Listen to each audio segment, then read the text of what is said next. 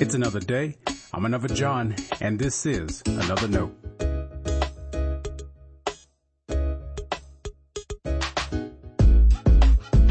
Today's edition of Another Note is titled The Good and Bad.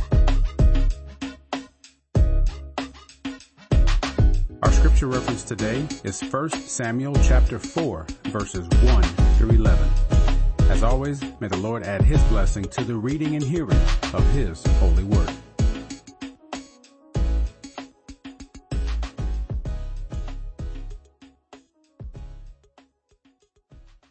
And the word of Samuel came to all Israel. In those days the Philistines mustered for war against Israel, and Israel went out to battle against them. They encamped at Ebenezer, and the Philistines encamped at Aphek. The Philistines drew up in line against Israel, and when the battle was joined, Israel was defeated by the Philistines, who killed about 4,000 men on the field of battle.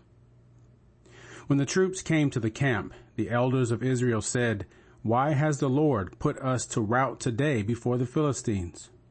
Let us bring the ark of the covenant of the Lord here from Shiloh, so that he may come among us and save us from the power of our enemies."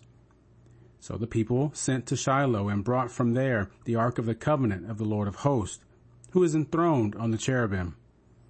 The two sons of Eli, Hophni and Phinehas, were there with the ark of the covenant of God.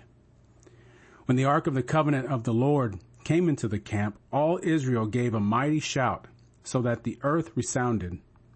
When the Philistines heard the noise of the shouting, they said, "What does this great shouting in the camp of the Hebrews mean?" When they learned that the ark of the Lord had come to the camp, the Philistines were afraid, for they said, "Gods have come into the camp."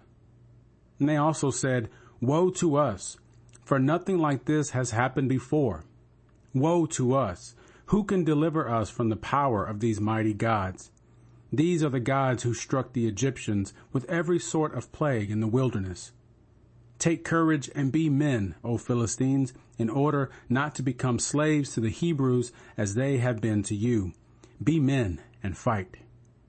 So the Philistines fought. Israel was defeated, and they fled, everyone to his home. There was a very great slaughter, for there fell of Israel 30,000 foot soldiers. The ark of God was captured, and the two sons of Eli, Hophni and Phinehas, died. This is the word of our Lord. Thanks be to God.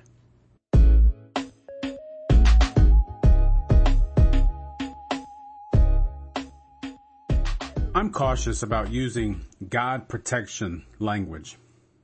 For good reason. When we know a situation could have taken an ugly turn, we are grateful it didn't. Let's say you're involved in a car accident.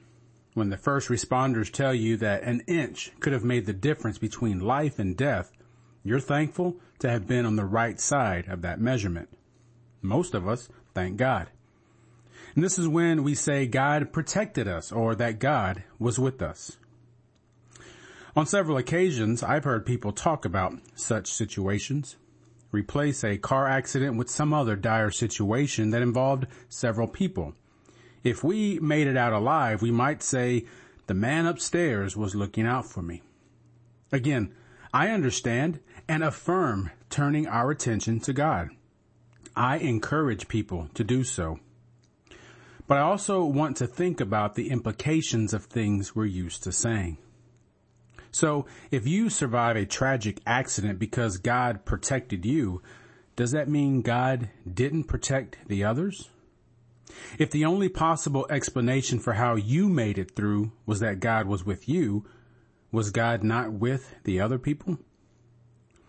It is important to acknowledge things do not work out well all the time, not even for people of God. Ecclesiastes reminds us that good and bad happen to all. How many of us have unanswered prayers or experienced some great trauma? I cringe when I hear people suggest God takes away all our life's problems. That's a false gospel. And that kind of belief doesn't help us walk through our difficulties. It doesn't even align with what we see in the life of Jesus or the apostles. The Israelites, of course, also knew this. They endured much as a people. Often, Scripture wants us to know much of what they experienced was a result of their disobedience. But not all of the Bible does that. Job, for example, brings to mind this whole conversation. In 1 Samuel 4, the Israelites lost a battle to the Philistines. The Philistines were superior in every category. When the Israelites lost, the elders wondered why God allowed this to happen.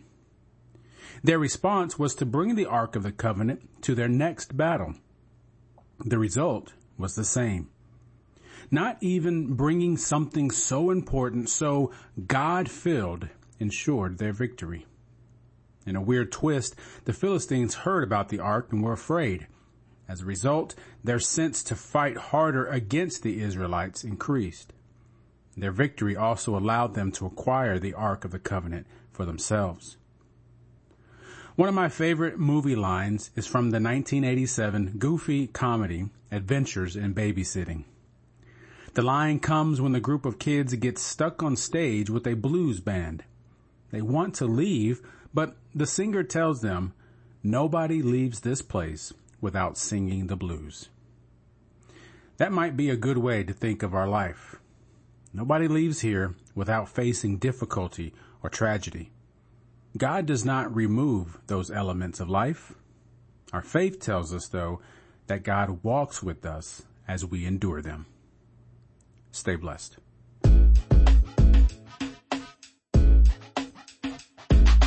Thanks for always supporting Another Note.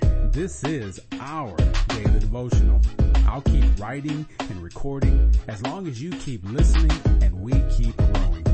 If you ever find Another Note on iTunes or anywhere else podcasts are available, make sure to leave a review so others can join us.